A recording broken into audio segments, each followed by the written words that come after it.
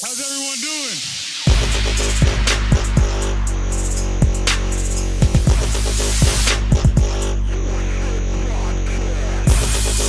The Bills, like Bill can have a section tonight, like the cold tub, where it's all like his cold takes. Oh, damn. Well, that's usually kind of our weekly episode, I thought. Shots fired over here on Forfeit Podcast. Welcome back, everyone. It's been a minute, but we're back. Big John Stud with us. Feels good to be back. Feels good to be back. What's up, J-Lo? What's up? Wild Bill. Still Hey. wild. Flirt. Looking fresh with that beard. You get it? You get that trimmed up or what? Looking nice and uniform and full. Love that. Jesse, Time of year. you got to uniform that out, man. It's It's pretty. nice and full. It's like kind of like growing legs there. Because I didn't run a comb through it today. Ah, you got to comb it. Yeah, I mean, I got my beard iron, and I got all that shit. Are you a beard oil guy? So Yeah. I got into the beard oil for a little bit. The pomade, the beard pomade. Well, no, I like the beard oil so my skin doesn't get itchy. Yeah, nah, this stuff didn't itch my skin. It smelled amazing. Well, that's what the oil's for. The oil's I just ended up bitching moisturize out your on my skin. I ended up bitching out on my beard. I just trimmed it. But yeah, like it's shaped pretty well. When I run the beard iron through it, it's pretty straight and tight and everything. But I want to see you. You should come on the podcast. I want to see this beard iron. You got to demonstrate.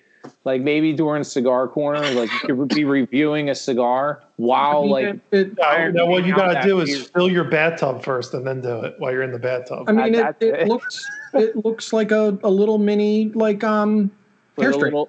Like a straightener. But it's just a comb on one side, and it's all metal, and it gets hot, and so as you put the beard oil in, you rub the beard oil in, and then you run that through it, and it gets like 200 some degrees. So you sounds can like a steamer for your beard. You know how you steam clothes? You got the steamer. Yeah. So you hear like the oil sizzling on the heating element. Yeah, we need to see that. We need full audio. I don't think the mic would pick that up. No. Nah. Does it smell good when it's done? Yeah. Yeah, it doesn't burn anything. It just smells like burning hair. Burning hair. It smells great. It doesn't burn anything. Just heats it up.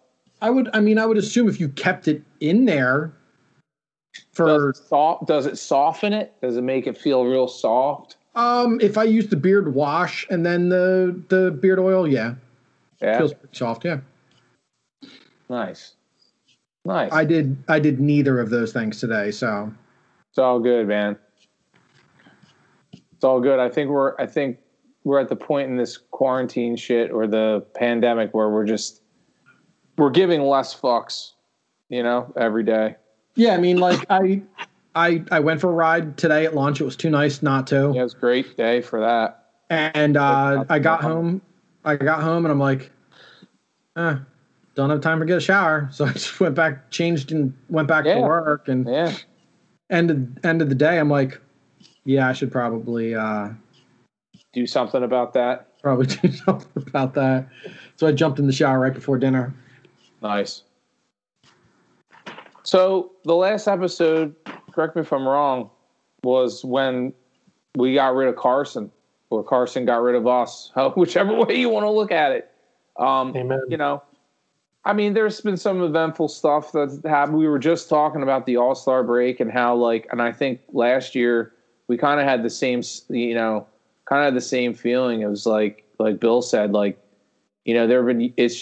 it's kind of something's lost its juice now. I think the pandemic doesn't help with not having fans there, not having celebrities on the sidelines, kind of hyping stuff up and just kind of making it, happening and juiced up. But I don't know, man. I just feel like, I fell asleep through that All-Star game more than halfway through.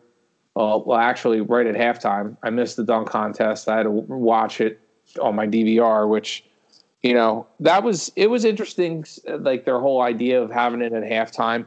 And I think part of me thought, like, man, maybe this is a new way that they can just abridge the dunk contest, because I think a lot of us have felt the same way about it over the years of like the lack of creativity, a lot of repeat dunks, and just lack of like fresh ideas and enthusiasm to keep people's attention through like a decent length of time, like a normal dunk contest. So by shortening it, it kind of, I think it might have been just the right length for it moving forward. I don't know.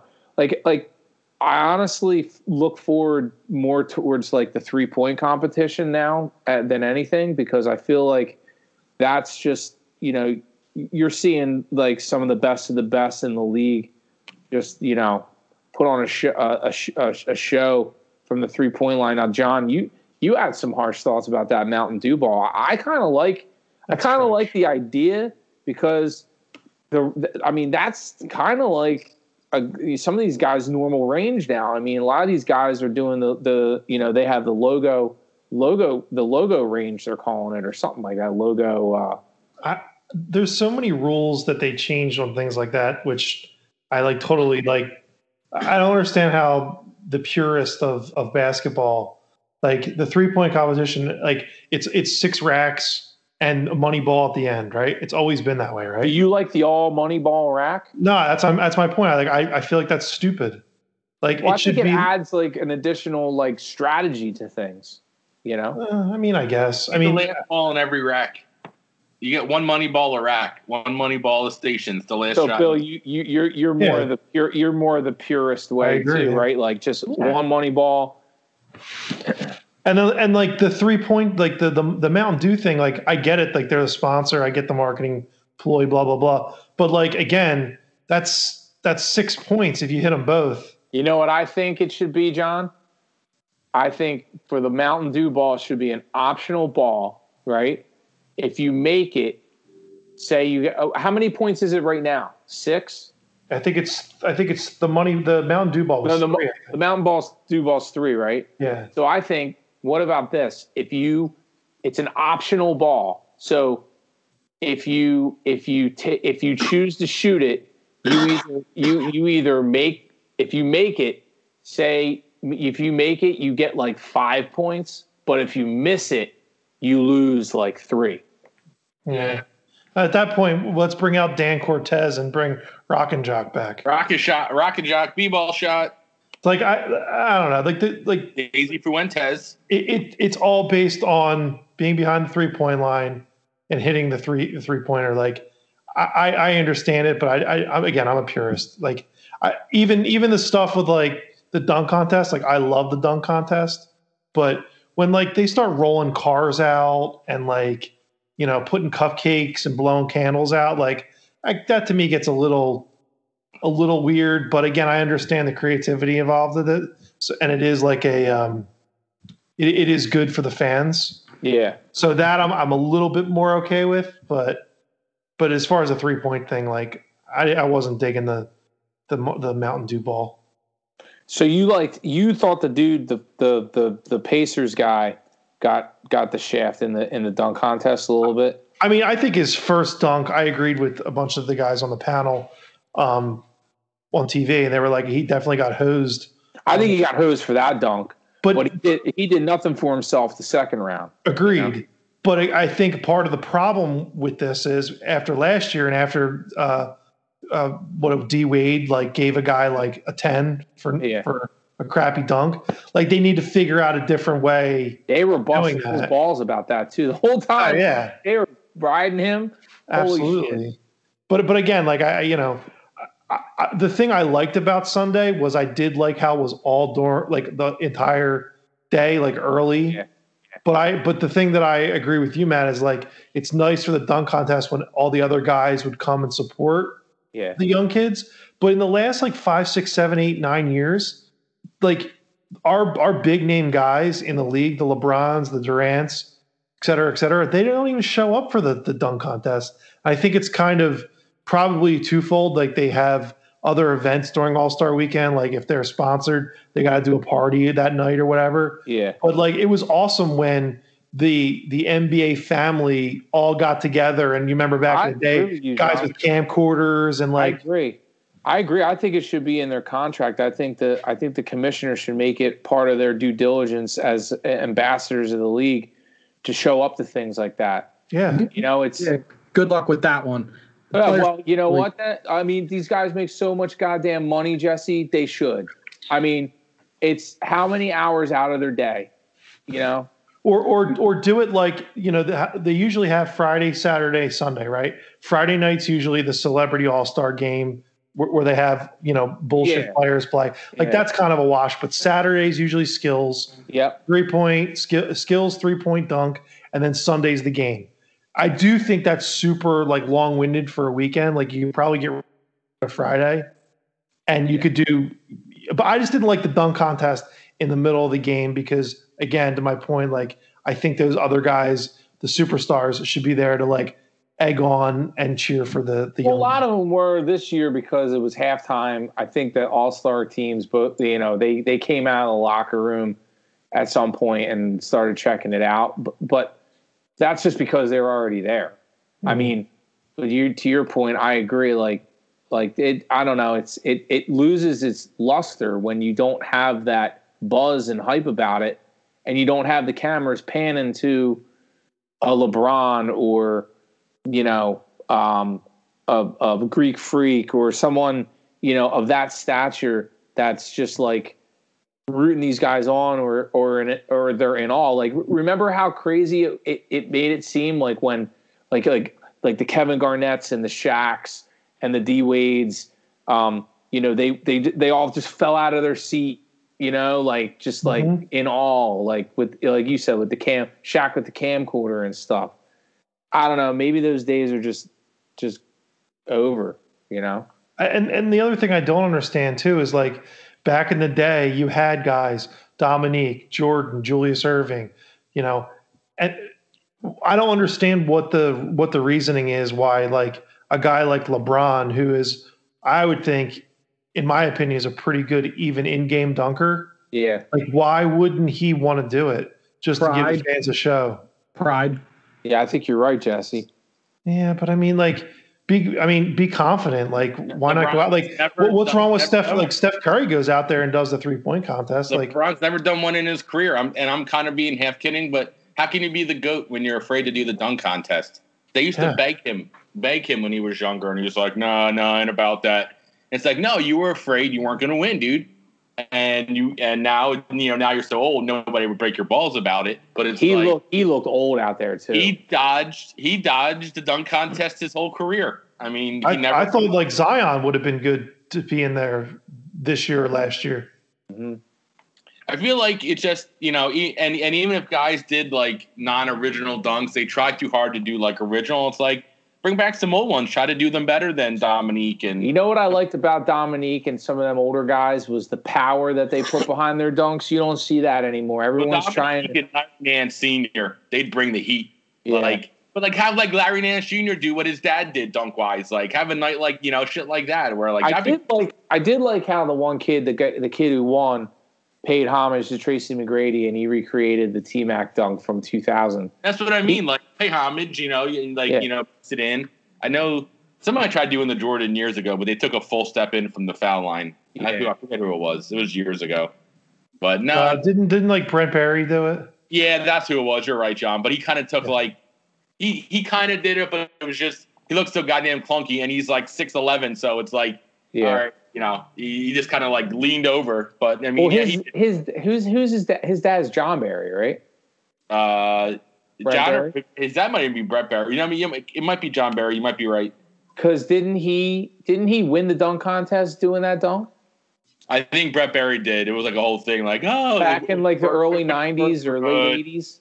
It was like one of the years where Dominique was hurt and Jordan just didn't do it. In like the 60s, he's the guy that shot underhand the free throws. The dad, he's the guy that. But there was one kid that won it. Oh man, what was his name? That's terrible. I can't remember. in the off season, I would, NBA TV would play every single dunk contest, that whole marathon, and I would be probably the one schlub just watching them all. Maybe it was Brent Barry.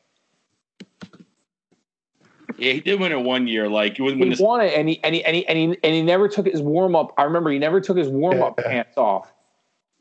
But you're right. I mean, it was like, and again, I didn't watch it live. Really, I watched it more like in NBA highlight reels. But it was like really cool. And again, obviously with COVID, no packed arenas. But you see all, like you said, all the stars in the league. It was Brent Barry. It was Brent Barry. His dad's Rick Barry. Yeah, yes, Rick. I knew it wasn't John. But he has another brother, too. I think that might be John Barry or something. Jerry Stackhouse was in that. That was 96. Okay. It was Brent Barry, Michael Finley, Greg Minor, Jerry Stackhouse, Doug Christie, and Daryl Armstrong. Harold Miner. Harold Miner, baby. Remember? Baby Jordan. Yeah. Baby Jordan.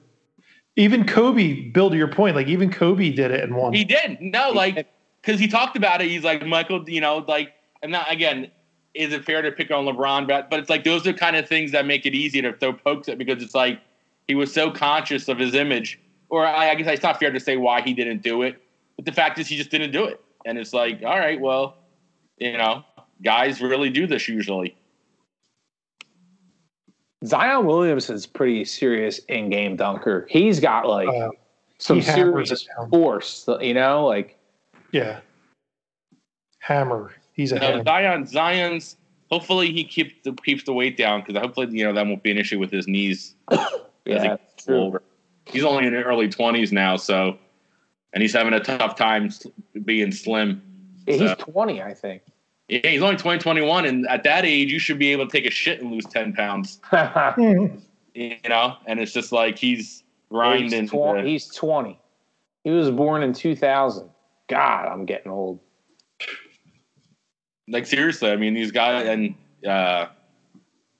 but yeah, I just don't think the All-Star game kind of. I feel like all of them, even like the home run derby, not the same stuff. Like, the Pro Bowl never did anything. That always sucked, but my opinion. But this year, I think it would have been better to cancel it with COVID.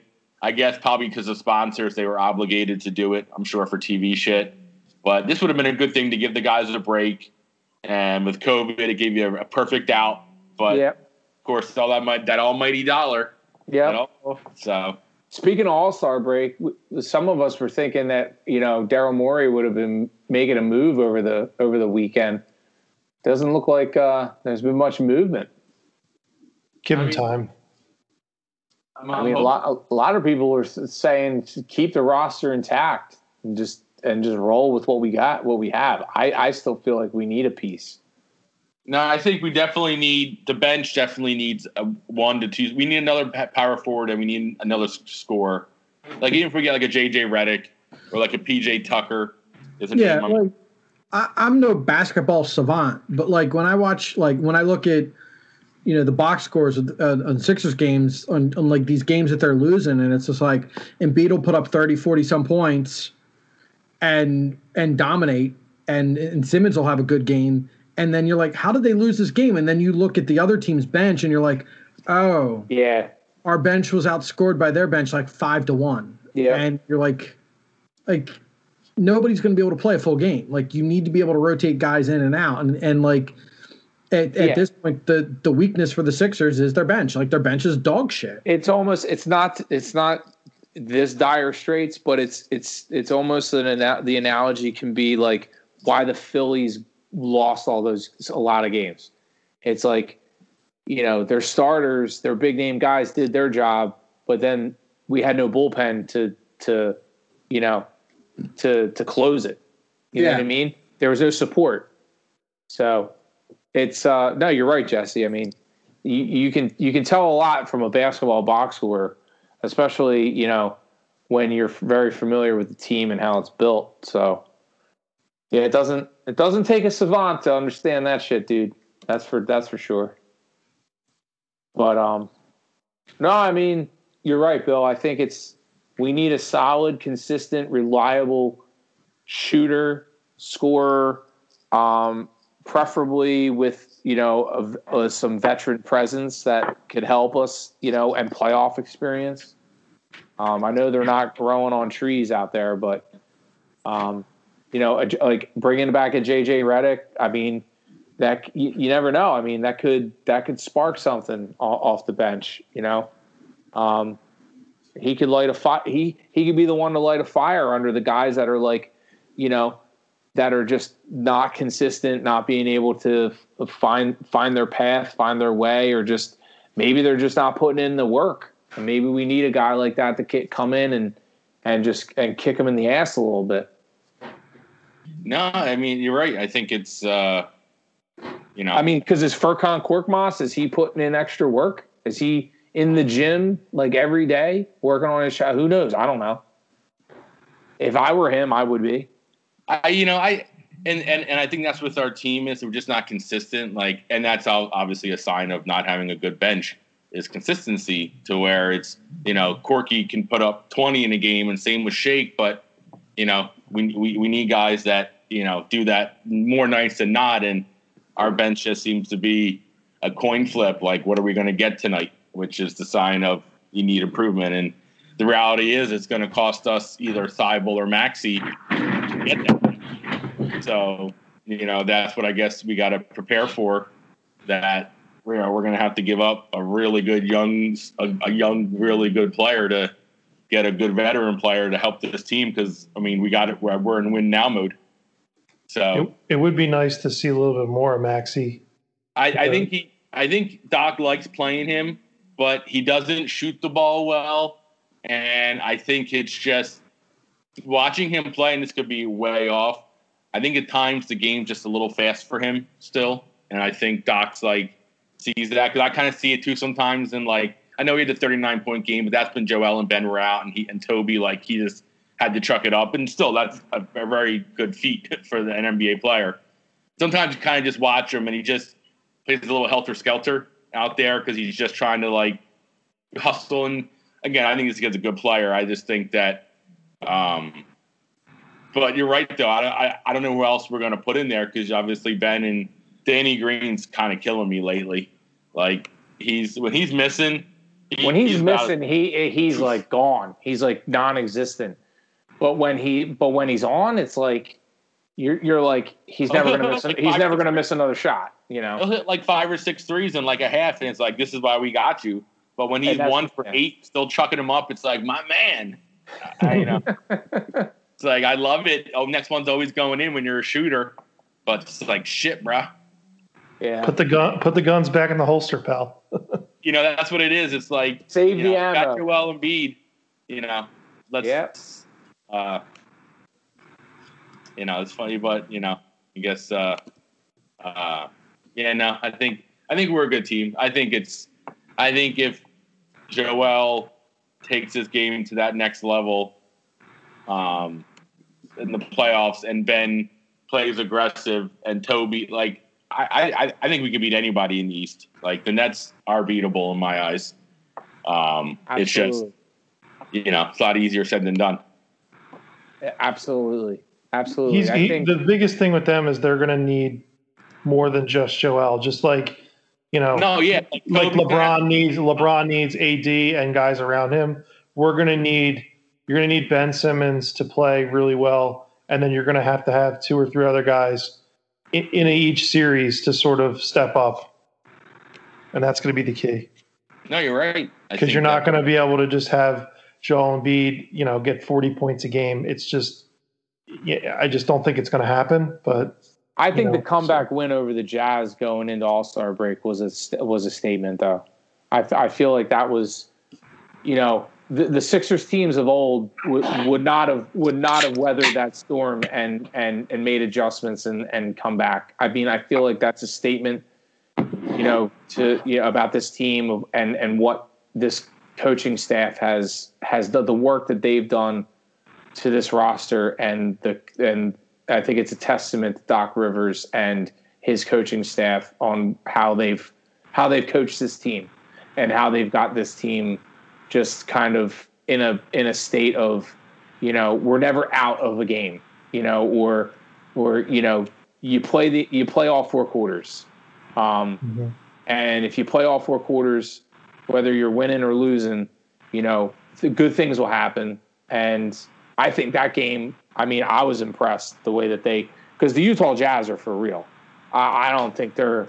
That was going to be my thing. I disagree. I think they got the best record in the West. That's great, but I don't think they are the best team in the West. And I think they're really good, and I agree, John. I think whoever beats them is going to take 7 games, whether it's the Lakers or Clippers or Nuggets again. I think they're a team that's just like, fuck. Like, I think they're like the Sixers in the East almost. Like, nobody wants to see us in a 7-game series because you got to deal with Joel for 7 games possibly, and nobody in the East can even come close to guarding Joel. Like, it's not even close. So with that said, it's like he has the chance to be the best player on the court every night, and that's how you win games in the playoffs. So it's like, I agree though, John, that I don't think the Jazz are the clear-cut favorites. Well, I don't think they're clear-cut favorite, but I think that they're. I don't think people should sleep on. I think they're for real. I think they could make some noise. I think if they put it together, I could see them making the finals, but I could also see them not making the finals. What I'm saying is, like, this isn't a fluke where it's just going to fall apart. It's not like the Steelers were, 11-0, and then all of a sudden it just went to complete shit. I don't see that happening. I think they're for real. I think that they're going to be a problem for teams. I think for the Lakers coming off the All-Star break, hopefully getting AD back, like they still have time to mesh. Yeah. Like Schroeder and Montrezl Harrell. Like, yeah, he's playing solid. I'm like, I don't. Solid. Yeah, like I'm not sure. Like, we'll see, because like last year, it took them a little bit. After they got back into the bubble and everything they were playing. Yeah. And I think with the Sixers, it's sort of the same thing. Like, if they're going to make a move, if it's a big move, it's a Lowry or Zach LaVine, they got to get on the horse quick, because we can't do like the Toby thing and the Jimmy Butler thing where it's like, oh man, we got these guys and there's a new guy and we got to figure out how to make it work. Like, I feel like if Daryl's going to make a move, to Jesse's point, go fix the bench and keep the nucleus starting 5 there, and just hope that they can get that churning and burning. I think Bill, you mentioned it earlier, was like, in order to do that, we're going to have to give up some young pieces that are on our bench already, like a Maxey, a Thibault. I think one of those guys, if not both of them, depending on who we're targeting, might have to go. I don't know. Like JJ Redick is like the guy I want. I don't like. I don't think he's a savior. I just think he's a piece that you could trust him to get a bucket if you're not scoring in the playoffs over like a Maxey or even over like a Korkmaz to where. But again, he's not playing super great this year, and it's one of the reasons the Pelicans are not as to their potential. So it's like, I don't think he's the missing piece. I just think he would be probably an upgrade for us, But that's the trick, though. It's like, you're 24-12 with this current team. Do you really want to blow that up? Yeah. Yeah, I don't know. It's gonna be interesting to see how it shakes out. Much like our Eagles, we've let some guys go. There's been some moving and shaking since our last episode. Anyone want to care to elaborate on thoughts, concerns? No, I mean the that was the GOAT. The punter, some things never change. They cut a couple guys. They let the punter go. Nuts. He had a rough year, but he's been one of our better punters over the last decade. So you either hope that you can bring him back on a cheaper contract, or you can get somebody. I'm going to go outside and start kicking footballs. A little bit better, but again, outside of last year, he was pretty damn reliable for us. So we had to punt a lot. He was out there a lot. I mean, it's nothing that they're doing right now. They're just trying to get under the cap so that they might be able to get a free agent or two. So it'll be interesting. I think a lot of this stuff is just like bluster. Like there's no way they're trying to trade him Brooks. What's going on now with Ertz, like all these other tight ends hitting the market. Ertz is still the best of all of them, but he's the only one that a team's going to have to give up an asset for. But again, he's the best of all of them. So hopefully you can get a third or fourth for him. Yeah, it'll be interesting. Like, and then I saw an article about the Eagles should consider trading back this year to get us another second or another first round pick next year, so they could then have possibly 3 first round picks. And it's just like, okay, that's cool in theory, but like, what happens? You know, you would then have 3 first round draft picks on high value, 5-year contracts with those cap numbers that start to rapidly escalate, and there's 3 of them lined up back to back to back in the same year. Like, so there's no chance that the Eagles do something like that. And then on top of it, you've got where they're at. They're going to be able to get the best linebacker, the best running back, the best cornerback, the best safety, probably one of the best wide receivers, the best tight, like the best players are going to be on the board. Like best quarterbacks. I mean, so it's crazy to think like, oh yeah, let's trade back a couple picks, because what happens if you do that? And let's say you're targeting, we'll move back to 10 to take Waddle, and that's Waddle goes 8. The latest draft mock I saw, we were trading back to 12 with San Fran to get Waddle at 12. Waddle's not going to be there at 12, like, because once the top 3 go and Pitts goes, Waddle's the next guy on the board. Like, and what he's going to start putting out on film between now and the draft, it's gonna start raising eyebrows. Like, he was the best of the Alabama wide receivers last year, and he was having a better year this year before he broke his ankle in a fluke tackle. The way he got tackled, it was a fluke accident. Like, he's a freak athlete, and it wouldn't be Smith and Chase. It would be, if Waddle stayed healthy this year, it would have been Waddle and Chase as the 1A 1B. So like this notion that we're going to be able to trade real far back and get cute and get another pick, Waddle's going to go. If we're going to have our choice of a good wide receiver or a great tight end there, but I don't see Waddle making it to 10. I really don't. He's too dynamic of a player to make it to 10, 11, 12. Like, he's just too good. There'll be some quarterbacks there too. Don't sleep on the quarterback.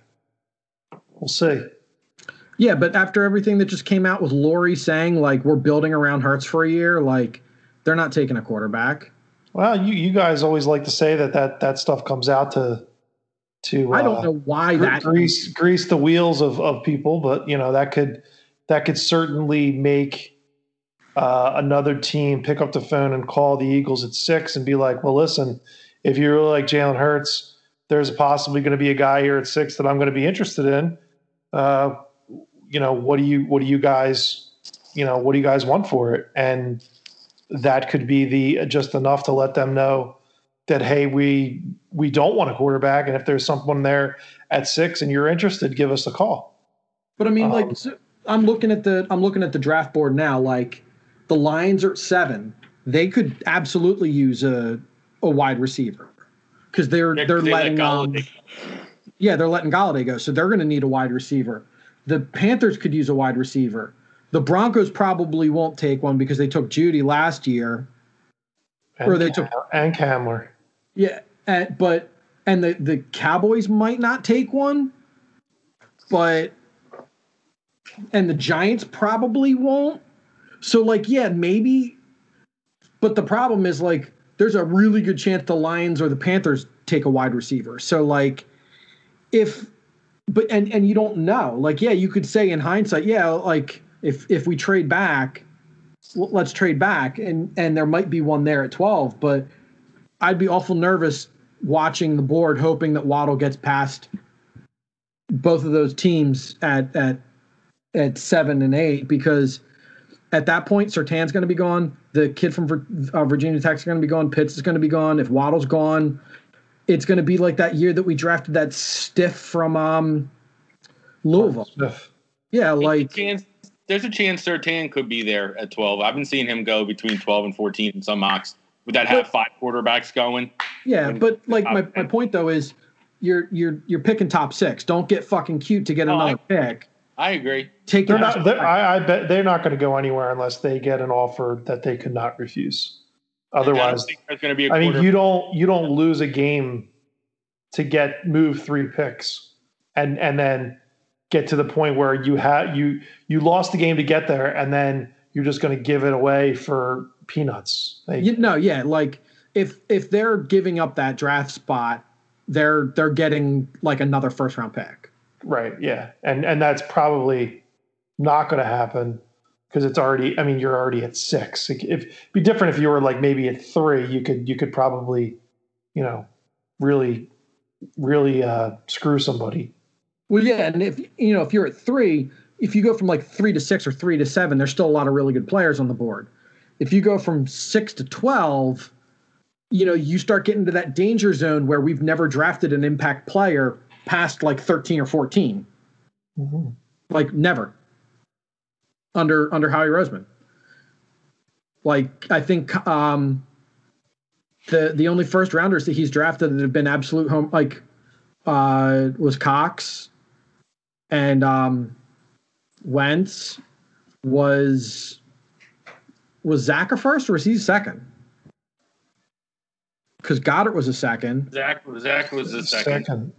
So like you start looking at the Eagles' first round picks under Howie, and when they're that mid round first round, he strikes out on them. Like the other thing that will be huge is this Deshaun Watson situation.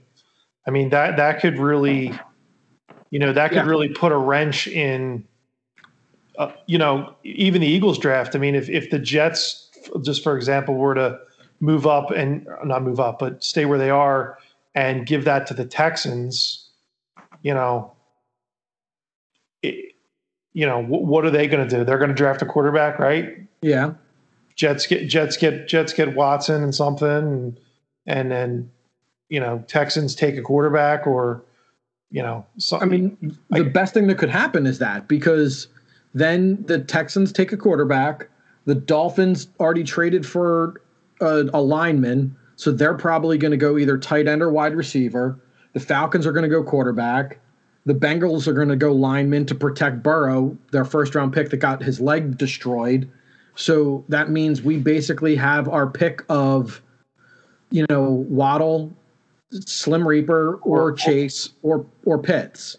I don't think there's any way Chase is there, in my opinion, at 6. I just don't think. I think he's 100% going to be gone. I can see Cincinnati taking him. So can I, because he's teaming him back up. But who does? They can trade for a lineman. They can do a lot because these linemen now I'm hearing aren't like potentially generational linemen at tackle. Like they're good, and that's why the draft's so crazy. Like shit just changes. Like because like now Mac Jones. 2 weeks ago they were saying like that Sewell kid is like I know, like he's generational. I know. And now I saw in one draft going like 8 or 9 to like the Panthers. It was like it's just these guys try to get clickbait. I'm sure. No soft Pac-12 linemen. No, I don't want a lineman. Our line between bringing Kelsey back, clearly I think we're going to count on Lane being here. Mailata, like I know Brooks is a question mark, but our line is somewhat set, and you got Dillard, we don't need a lineman in the first round. I'm sorry, and even like if there was a D lineman, whatever, but there's no D lineman that's like top 10 worthy this year. No. So it's like there's really only positions a receiver or cornerback that's really worthy, or a quarterback. And I guess I wouldn't be shocked if we hear Fields' name if he's there, but I don't know, dude. I'm just it could go a lot of ways. I mean, you watch the film on Pitts, and like it would be cool. Like he's a Philly guy, he grew up in town. Like And he is like a freak of nature, but like some, you watch his film and you're like, wow, that's impressive. And then you listen to some of the reports and they're like, yeah, but he's not a Gronk. He's not a Kelsey. He's not a Kittle. And you're like, okay, so if they're saying he's not this, he's not that, he's not this, it sure shit looks like Smith and Chase are like wide receivers that are absolutely better than everything we've got. So let's go, more 3 wide receiver sets and just 1 tight end.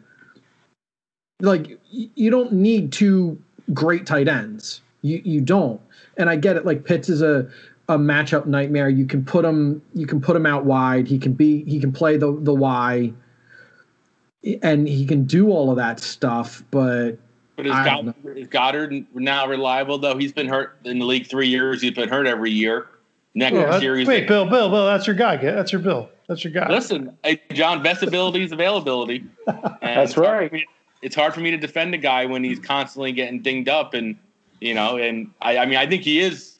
I think Goddard is a starting tight end. He's like a Greg Olsen kind of player, like not a top 5 tight end, but just every game to get you 70 catches. It's like, wow, but his availability, dude, like every year he's been in the league, he's been hurt. Like he misses like almost half the year every year. So it's like, fuck, like, do we really want to pay that guy $10 million a year after next year? So it's, who knows where Howie's head's at right now? It's, I guess with their new directives from Jeffrey to build around Jalen, I guess that might lighten up their load looking at quarterbacks. Apparently, I don't know. Who knows? There's 3 guys that I would like them to have, and Pitts would be one of the ones that I would be very interested in. So no, I'd be happy with just from a standpoint of you kind of, Wentz had Ertz for a little bit, and I mean, again, I don't want to compare Ertz to Pitts right now because it's way too early.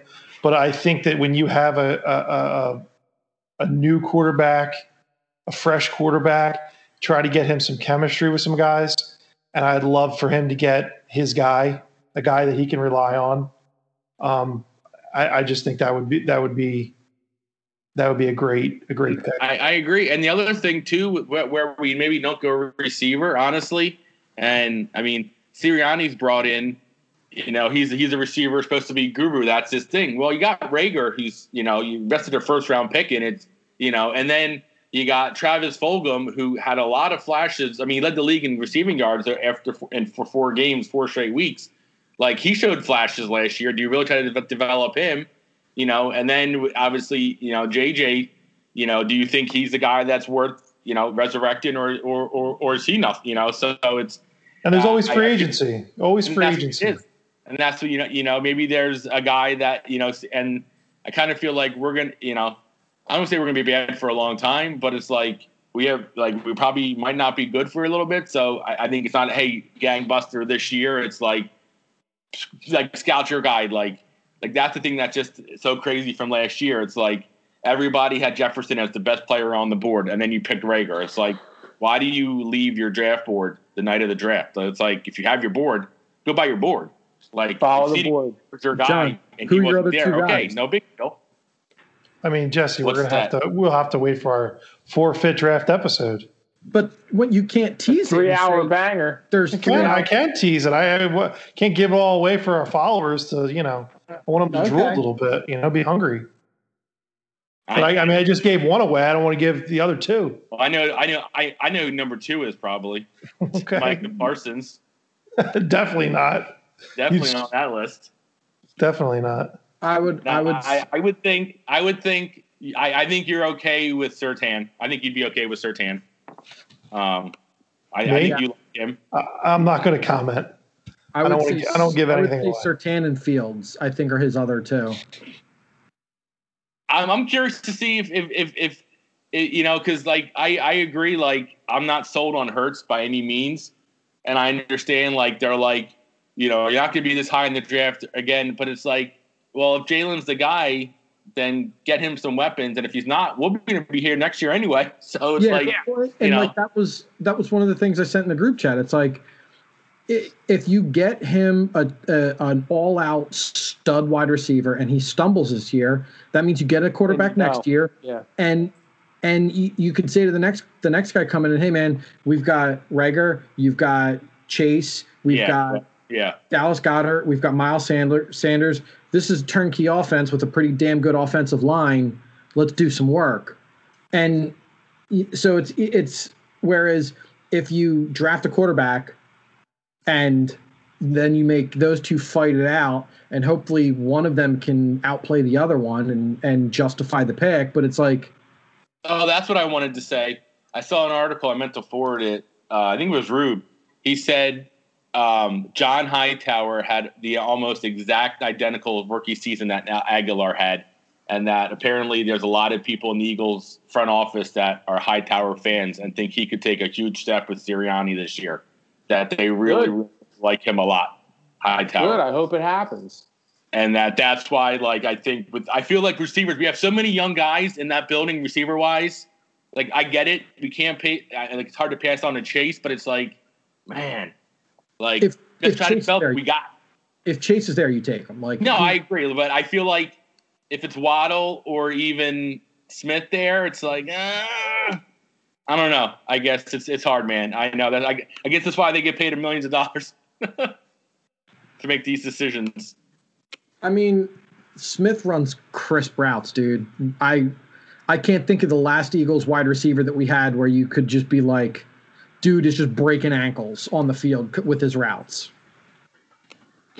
Yeah, no, I mean, it's could the one concern with Smith be his frame?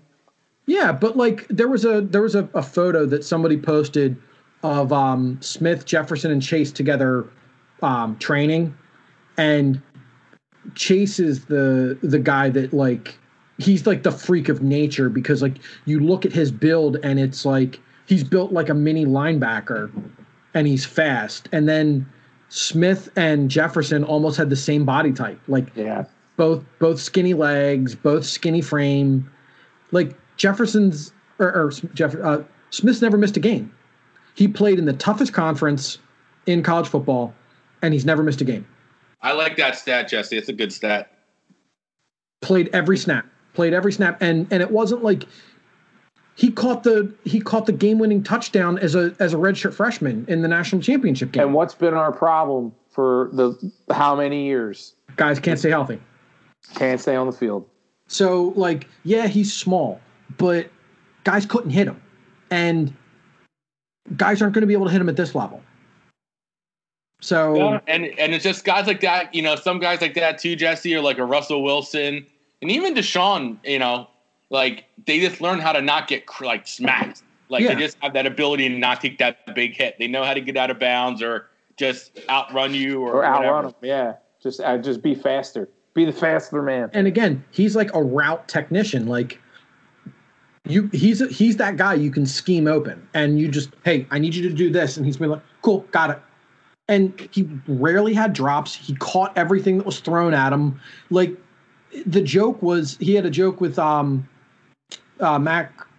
With Mac, it was like, as long as you don't throw that ball like 3 feet out of bounds, I'll get it every time. And it's like when he's got that sort of like confidence, like, I'll get it. Doesn't matter. Don't worry. I got you. And he catches everything. So I'd be happy with either.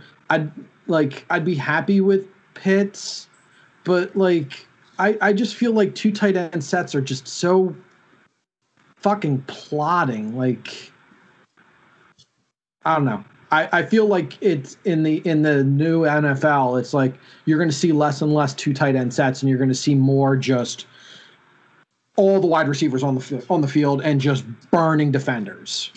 So we'll see. We always do.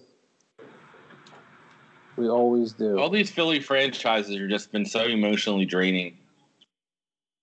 Like 2020 was supposed to be the year. I remember, like, it roaring 20s. It was supposed to be like, we're gonna be the Boston, where every sports team's gonna win a championship or be right there. And now we're trading our franchise quarterback and took the third biggest cap hit ever in French NFL history to trade him.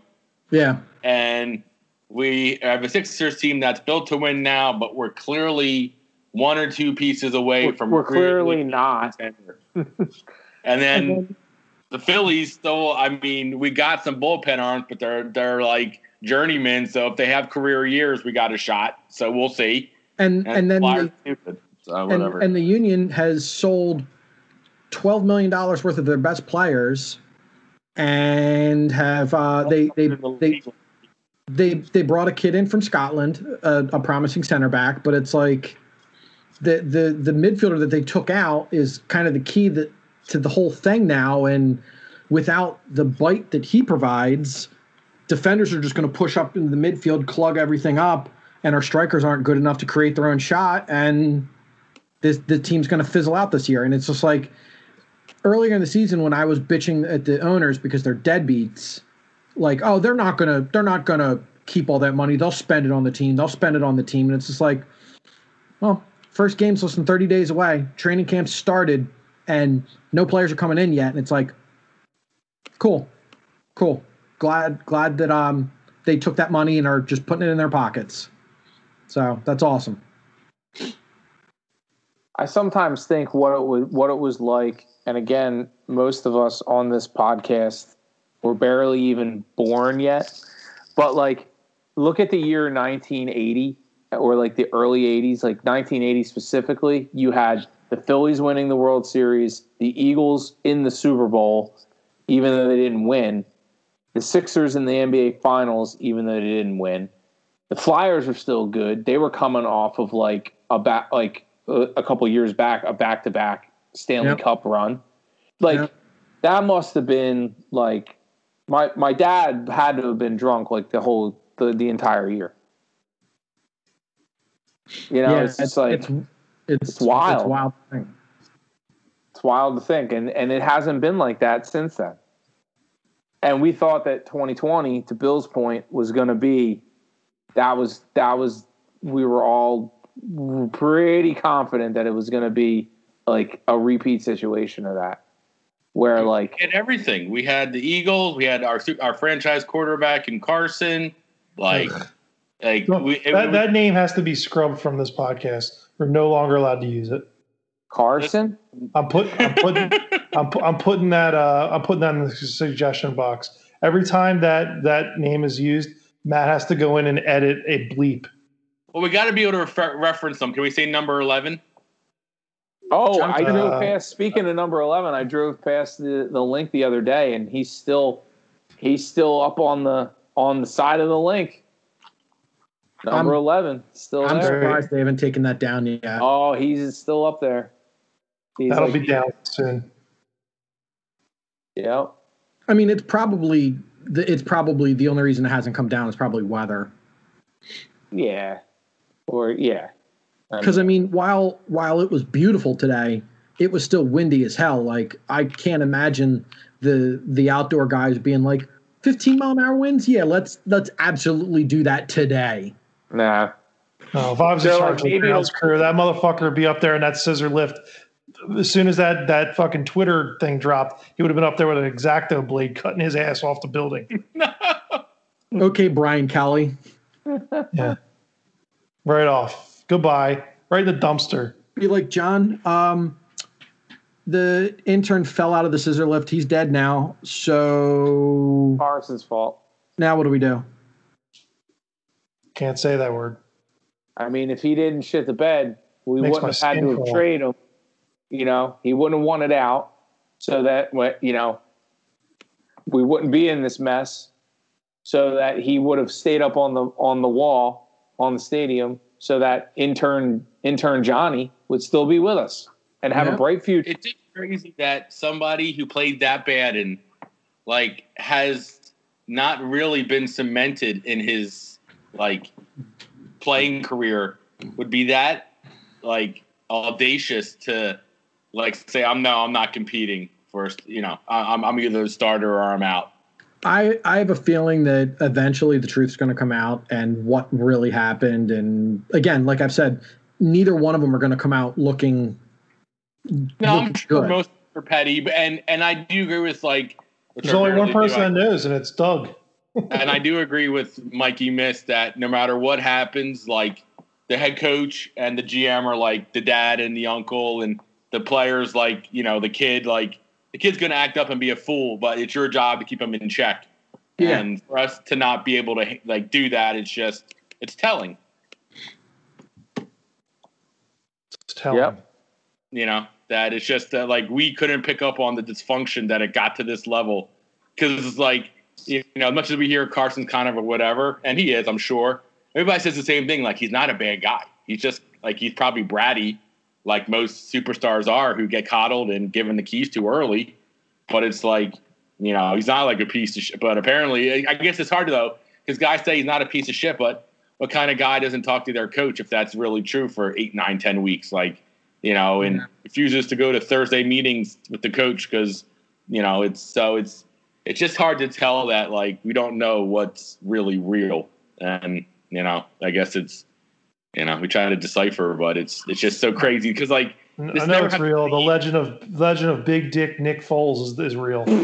As real as it is. There's a big fucking statue out front because of that guy. When you ask how did it get, how could they let it get this way? It's like, oh, it's the same group that that thought JJ was going to be a great player, that thought Rager was going to be a great player, that just ignores their draft board, that apparently. Yeah, but you know what, JC? We heard the same stuff about Nelson Aguilar, Derek Barnett, and a handful of other guys that we've drafted, and we won a Super Bowl. So it's like, let's not sit here 2 years in and be like, oh, these guys suck again. Like, we gave Nelson Aguilar 3 years. Like, let's see what happens. And why sit here and kill him?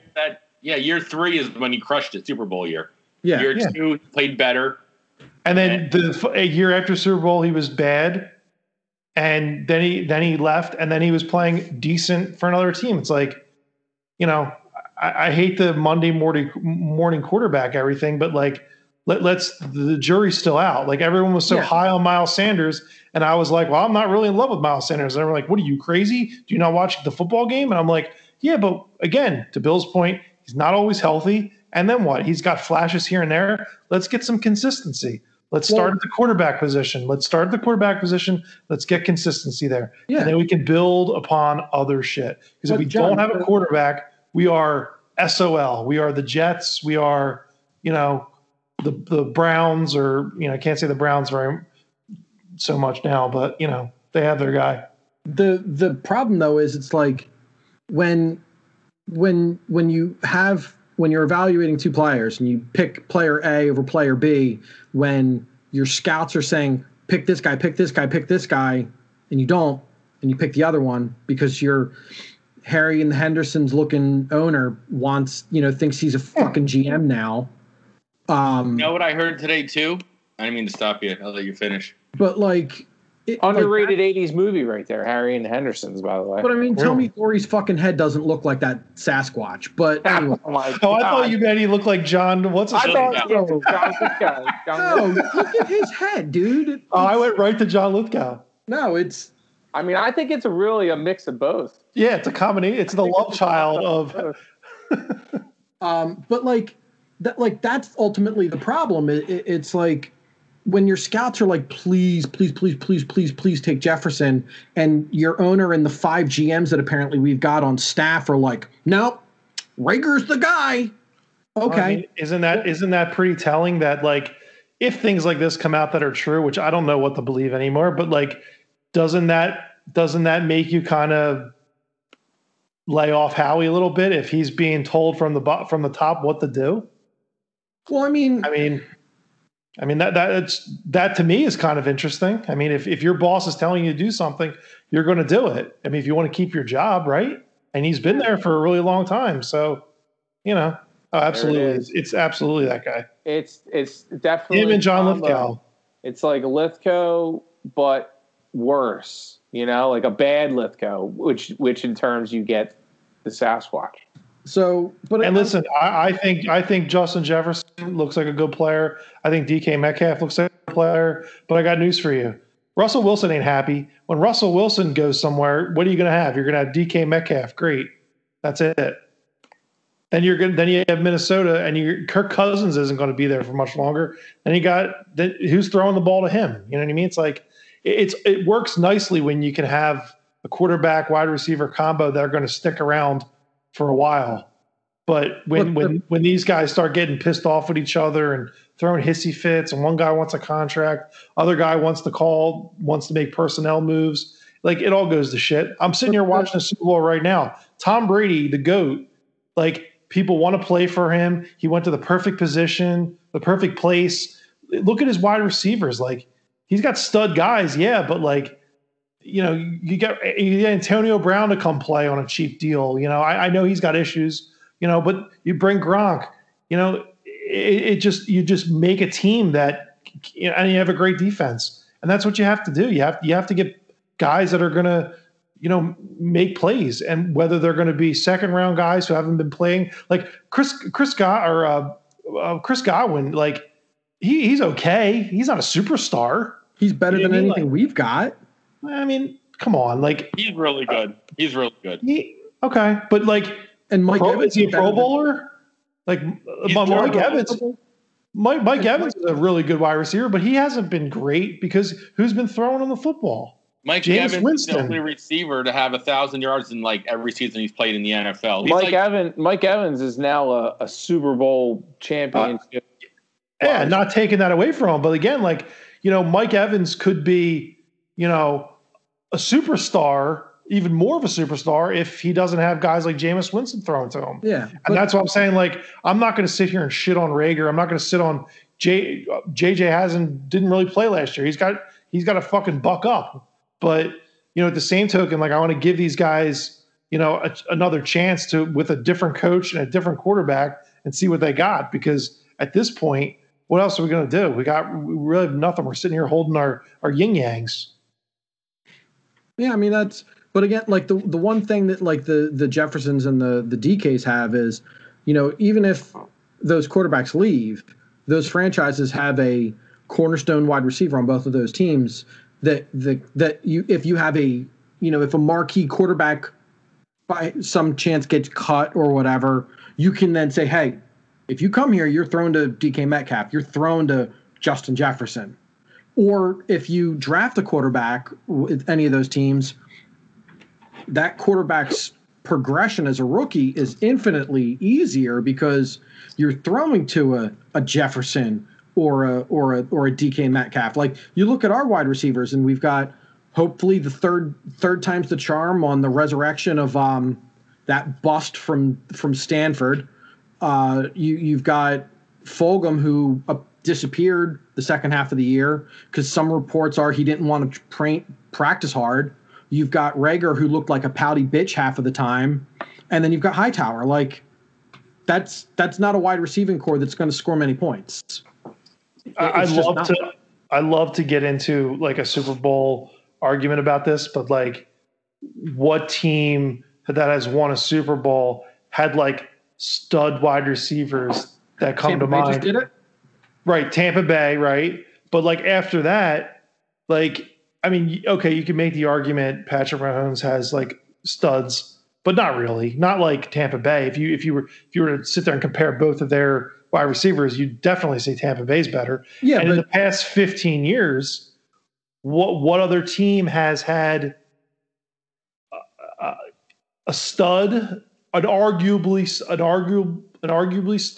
What would you say?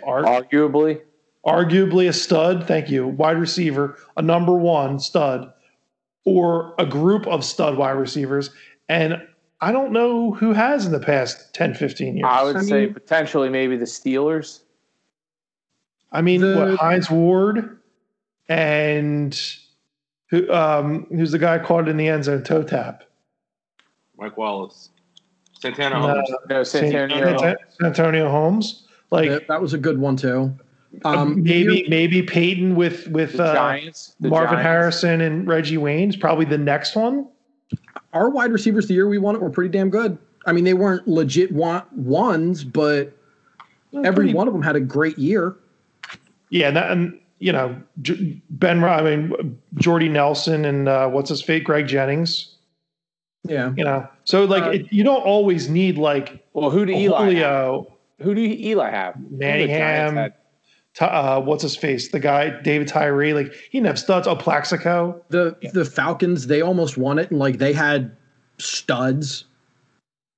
If their coach wasn't an idiot, they win that Super Bowl. And they were playing anybody else but the Patriots, maybe. Yeah, but like Ridley and Ridley and what's his face, and Julio is a damn good one too. Sure.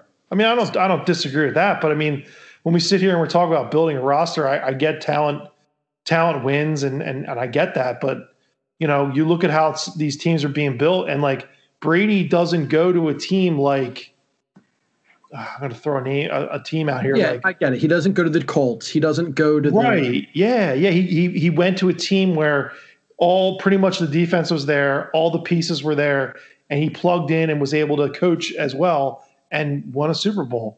Like you're going to see now with the Chiefs, if they can maintain the talent there, if they can replenish, they're going to lose guys, But here's the thing about like our guys.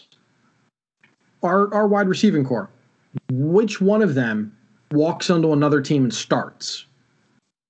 Like you'd probably be looking at the bottom rosters, the Jaguars, the those teams, the Raiders, the Jaguars, like the Jets. When you're talking about the dregs of the league, and you're like, oh well, maybe one of our receivers could start for them. Like we don't need like all pros. We've always been like that until the Super Bowl, the year before the Super Bowl. And to your point though, John, like the teams that typically win a Super Bowl don't need elite guys. You just need guys that do their job and believe in the systems that they're in, man. If you look at every one of those teams that won a Super Bowl, and you look at our guys, I can't look at our wide receivers and be like, we have there's a third down. You need it to win. But who's to say? No doubt. But who's to say that who's to say that like last year, we could be looking at like a bunch of young, talented wide receivers that could be coached into. I'm not saying elite products, but like they were in a very broken system, a toxic environment, a broken system. So who's going to want to risk injury every week and sacrifice their bodies for a team and a system and a coach that maybe they all knew was out the door and was going nowhere? Yeah, but and that's the interesting thing that the Eagles find themselves in now. It's like you've used high first round picks, you've used high second round picks, and you're not getting it right at that position. So it's like, do you now say, well, we've pissed away so many assets trying to get a wide receiver and we can't do it? There's two really good wide receivers that we're going to be able to get one of them. We're not going to take either of them because we've ignored so many other positions. Like at some point you need to get your quarterback a guy, and we don't have, like Jalen Hurts doesn't have, like to John's point earlier in the podcast, Jalen Hurts doesn't have a dude that he can count on. Yeah. Because Goddard can't stay healthy. Yeah. Rager is again a pouty bitch. Fulgham disappeared in the second half of the season. Hightower is up and down, and the bust from Stanford is just a soft bitch who can't even play special teams. Like, don't count out the great Howie Roseman going into free agency and picking up a guy and getting a guy. He didn't do it last year. Well, I mean, he didn't do it last year for numerous reasons. I would like Golladay. I would like Kenny Golladay too. But like, I would love if he would take like a 1-year prove it deal for like $5 million or something. Like, do we have the cap space? Like, now I saw we have $24.6 million now, but we have to sign rookies, and I think rookies are like $15 million or $14 million. So we have basically like $9 or $10 million to spend. We need corners and another linebacker. Like, corners and a linebacker so bad. I think we're going to get receivers that are literally league minimum, like $1 million guys that have potential. You know, I get there's a couple guys out there I saw. If we don't get another corner and the linebacker, it doesn't matter how good Jalen Hurts plays. We're not going to win more than 5 or 6 games. I'll tell you who I really, whether it's through the draft, I haven't seen anybody really. I haven't gone through the running backs yet, but I really want to get a thumper. Like, I really hope we can address the running back situation too, because going in with Miles, Corey Clement, and Boston Scott, like, I saw we signed Boston Scott again. Like, I don't mind him as a change of pace, but man, like, I don't know. Yeah, can we get somebody over 5'8"? Yeah, like a guy. Chris Carson's available. He'll get paid. Like him, like he's one of the top free agents behind Aaron Jones, and he'll get paid from somebody. Like, they're not gonna, like, we got to get somebody. I'm trying to even think who. Like, we'll probably draft somebody. I guess Fournette heard a couple times because of the injury history is a Marlon Mack, and I like him a lot. Getting somebody like him on a 1-year prove-it deal. Mack with Indy. Yeah, so Sirianni should know him. No, he knows him, and like, he was going to get paid this offseason, but then he tore his ACL, and this is like the 3rd year in a row he's got hurt. So, he's the kind of guy I feel like you take a flyer on, and if he stays healthy, you have a top 15 running back. And if he gets hurt, well, he didn't cost you anything. Like, those are the kind of things. If not, you can always bring Jordan Howard back again. Howie loves him.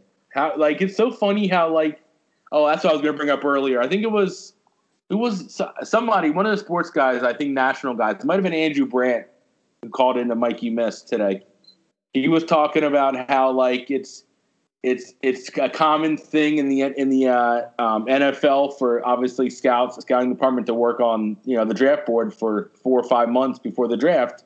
And he said he can say that he knows firsthand more times than people would ever imagine that the owner walks into the draft room like the day before the day of the draft with like their buddies, like hanging out and showing, and says, "No, I like him more than him. I like him more than him. I like him more than him."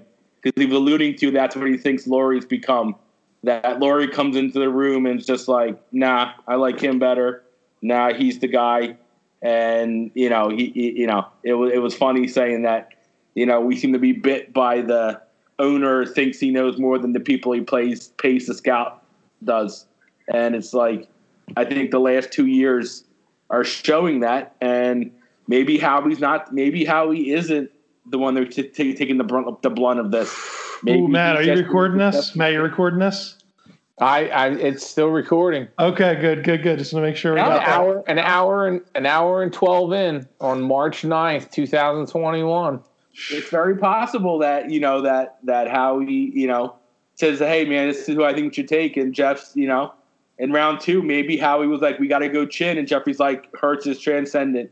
That's my guy," and it's like, okay, Jeff, because he's the boss. I mean, and it just seems like everything you hear that he seems to be pretty hands on, which is like that's probably one of the most disappointing things as an Eagles fan to deal with. It's like, you pay guys millions of dollars to study players, and then you walk in, I like this guy. Oh, J.J. Arcega-Whiteside. He can speak Spanish and was in Spain as a child. I like him. Like, great, So it's, because it's just bullshit. Because I remember last year when we didn't take DK, they were like, well, we didn't think he could run the whole route tree. And then all of a sudden it was when Jeffrey did the press conference for the Doug firing, he was like, oh, well, DK wasn't even on our board. Well, which was it?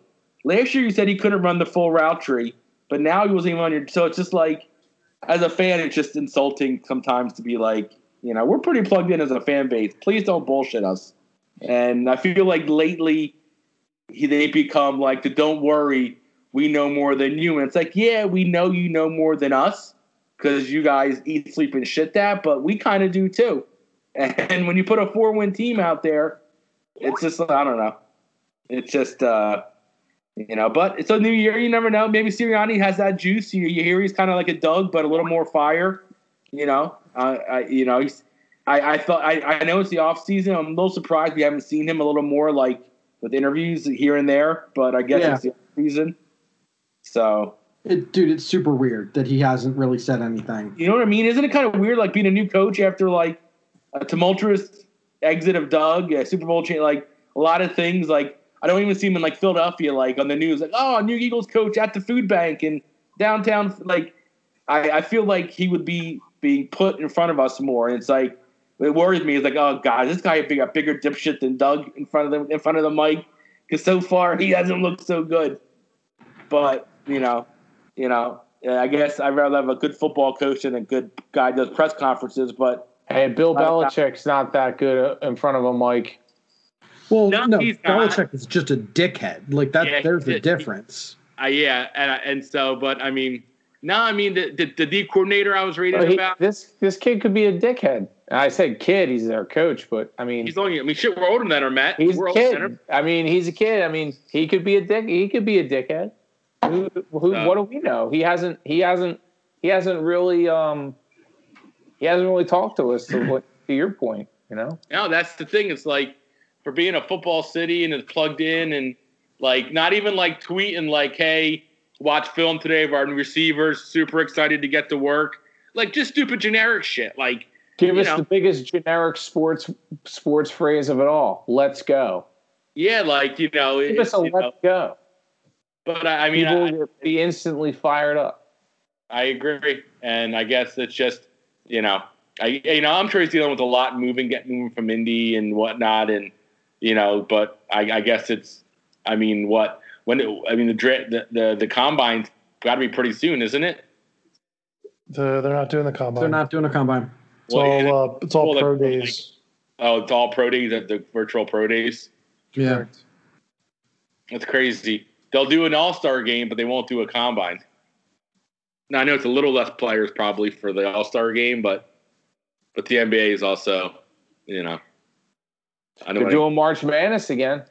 Yeah, all the tournaments are this week. All the conference tournaments. Big E starts tomorrow. Do we do a forfeit bracket our next episode before the tournament starts? Absolutely. It'll be right before it starts. I said we got to do it next episode. We got to go. We got to fill out a bracket. A lot of the pundits think this is Gonzaga's tournament to lose, that they're the clear-cut best team in the country. They are saying, I heard today, they are the Alabama of NCAA March Madness. Yeah, the only reason they can't be more guaranteed is they don't play in a strong conference, but they win every game by like 35, and they play some good teams. The way I see it is teams coming in that hot. The way I look at it is that's the team that's due for a loss. Mm-hmm. And what a worse time to be due for a loss than a win or go home tournament. I mean, it's true. I totally agree. The tournaments, it's upset. There's always that deep seed that has that dog in them. And we've seen it every year that knocks off the 2 seed, or or one of the clear-cut favorites. I mean, it happens it's why we keep coming back and watching every year. And that's why I love it. So I'm not saying I'm going against the Bulldogs. I got to go for all the Bulldog teams for obvious reasons. But I mean, I'd hate to be a team that's due for a loss come tournament time. You want to get that shit out of the way. That's always a factor, but I watched them play maybe a month or so ago, and these guys got size, guard. Yeah.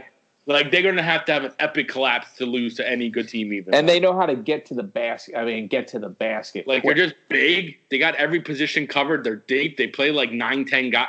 Like, they're going to literally have to have an epic collapse and have a team play. And you never know. And a team play out of their mind against them, which happens nobody thought we were going to beat North Carolina. When I say we, I mean Villanova. Right. Everybody had Nova, smoking that team, and look what happened. So that's why you're right, Matt. If there ever was a sporting event built for upsets, it's arguably the NCAA tournament. Best. It's the best.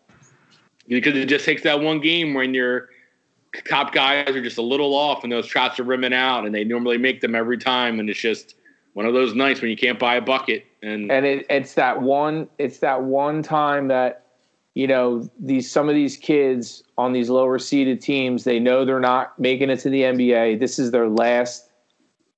their swan song, and it's like they just give it everything. No, you're right, and it just great. You know, I mean, it's crazy.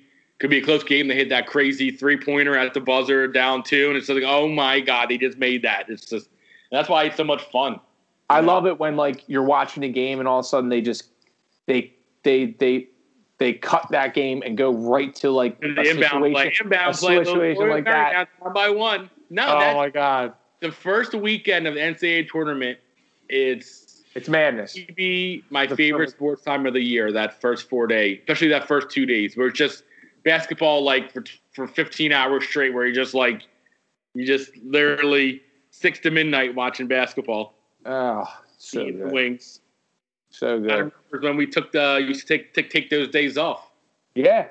Take those days off. We'd have NBA Jam tournaments going on on the Sega. It was great, man. It's great times.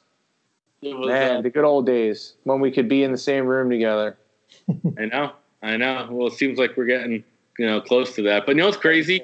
The Phillies are in spring training, and we're not even giving them any mention. And they're actually playing games right now. I mean, I'm excited to see the Fightins. Aren't they going to have fans opening day? Aren't they going to have 20%? Like they can have 8,000 fans or some shit? I think so. Yeah. That'll be cool. Yeah. And Mickey Moniak has gotten shot out of a cannon. Oh, well, a number 1 overall pick actually plays like a number 1 overall pick. Thank Christ. I mean, for a couple days at least. I know. For touche. And the wild thing is, like, the minute we get that nerd general manager out of here, we start getting guys that throw hard in our pitching staff. Like baseball players. Like, I sent that article about Bryce Harper just because I wanted to make a point. Like, I don't get analytics because it's fucking baseball. Like, I get it. You can't ignore some shit like that. Like, you can't be ignorant. But you can't have that be 100% of your philosophy. I'm sorry. Yeah. There's some shit that – and, like, that's why I like Bryce saying that. It's like, dude, enough of that analytics bullshit. Let's go back to winning. It made for a good movie, though. Moneyball's entertaining. It was. Like, it has last year, I think the Phillies last year had the second lowest average velocity of pitches thrown by their pitching staff last year. And now already they've got a shitload of guys that are throwing like mid to upper 90s with movement. It's just like, oh, we're allowed to sign those guys? I really think the Phillies stay healthy and like Matt Craig, if last year they were historically bad and we only missed the playoffs by 2 games. Yeah. If they're like normal bad this year, we're a playoff team. We would make a run. Yeah. Like, we're in. Like, we make a run. I mean, right now Moniak's hitting again. It's he's played 8 games, but I mean he's batting .556. The wife beater piece of shit is batting .333.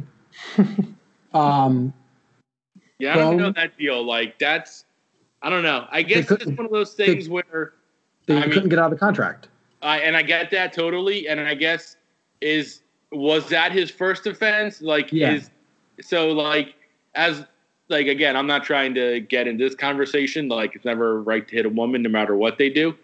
But I can say, knowing a little bit about that culture, is not frowned down upon as much in some Latin communities, which I don't say is right or wrong. I'm not assuming. Like, it's just crazy how, like, if a person makes a mistake like that, it's just he's done. Like, it's like, well, he should get another chance. I'm not whatever.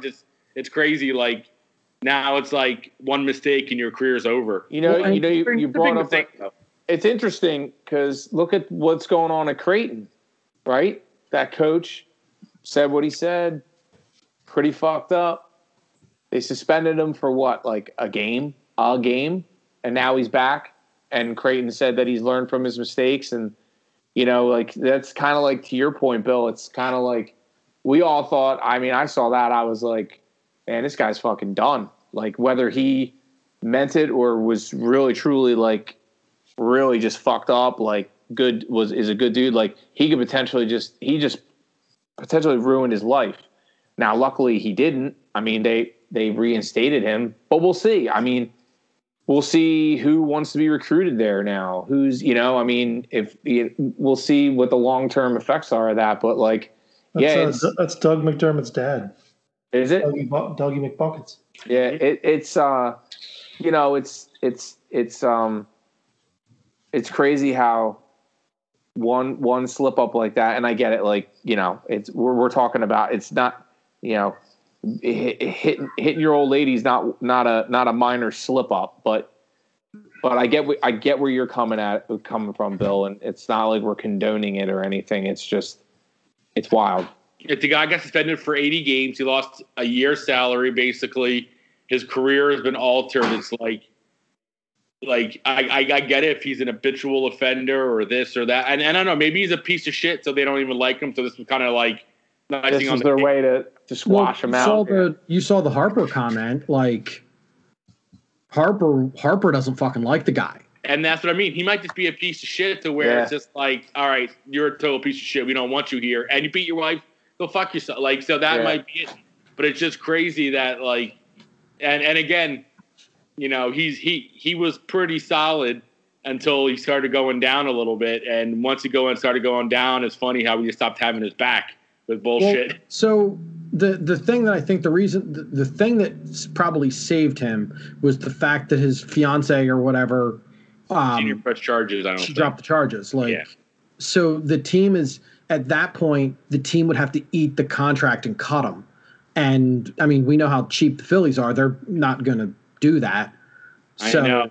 No, you're right. And they paid him the summer before this happened. So they were like, "Fuck, it's like $20-some million right now over 3 years." And if they DFA'd him, no team's going to grab him. So they would have to eat that money. If he's toxic in the locker room, he's not worth it there to be a backup player. I mean, and Christ, we cut Nick Williams, and I wish we had Nick Williams still. I mean, it's one of those things to where I guess it's just crazy that there's guys out there that have multiple offenses, some similar to this, and it's like if you're good enough, if you're fast enough, still you get Antonio Brown. I mean, Christ. Yeah. I mean, he multiple, and he's got the full ring. It's fucked up. He's walking around. And again, I don't want to make light of this. I shouldn't even talk about it, but had one night where he had bad judgment, and maybe it's more night, and this is the only time he's gotten caught, so that's maybe a factor too. But it's like has one documented bad incident, and his career's over. It's over. Like, all right, you know why? Because he's not Barry Bonds level. He was borderline starting caliber player. But that is not good enough to deal with bullshit. Nah, see you, dude. And it's fucked. It's fucked up. How will apply. It's all optics, right? It's all money and optics, which are 9 times out of 10 just so like fucking skewed. Nah, not even funny. I wonder, like, if when they're walking by, like, if Bryce gives them like the shoulder to the chest, like, move it, pussy. When they're like the lunch line grabbing the Jello, Brett like JT gives them like the Jello. There's one Jello left. He's like, you touch that, it's going to happen. Yep, they like, they knock a tray out of his hand when he walks away from the counter. I'm like, oh, oops, sorry, Double. I guess you got to get back in line, you bitch. Classic a Double. Well, hey, pretty solid episode back, fellas. Any final thoughts? I'd say we do the bracket next episode. Absolutely. Give Fighting Phils a little more love. And we have to get ready for Draft Fit too. We do. Draft Fit's going to be a great episode. Draft Fit, 3 hour long, 3 to 5 hour long banger. No, we're gonna have to every. Well, we could talk about it in post production. Every week is draft. Multiple episodes, not just one episode of Draft Fit. It's multiple. Draft Fit. There's 4 of us. We do the first round. We do the first round of an 8-part series. Matt's favorite time of the year, talking about the college football draft. Are we going to have to record live for the draft too? Are we going to sit absolutely so early? Everyone's going to be their own GM for an episode. It'll be great. Great. And then when we all get stabbed, everybody can come over. We can drink some bourbon, smoke some cigars, eat some chicken wangs. There we go. Now we're talking. Go to the Wing Kitchen. We'll go to Wing Kitchen. We'll get some fried cornbread, some fried donuts. and all the wings we can eat. Yeah, buddy. This episode forfeit brought to you by Wing Kitchen. Wing Kitchen. And Virtua Health Network. What's that, Bill? Which is where we're going to end up. Oh, man. Well, until then, everyone be good. Stay safe. Jesse, hit it. Go Birds.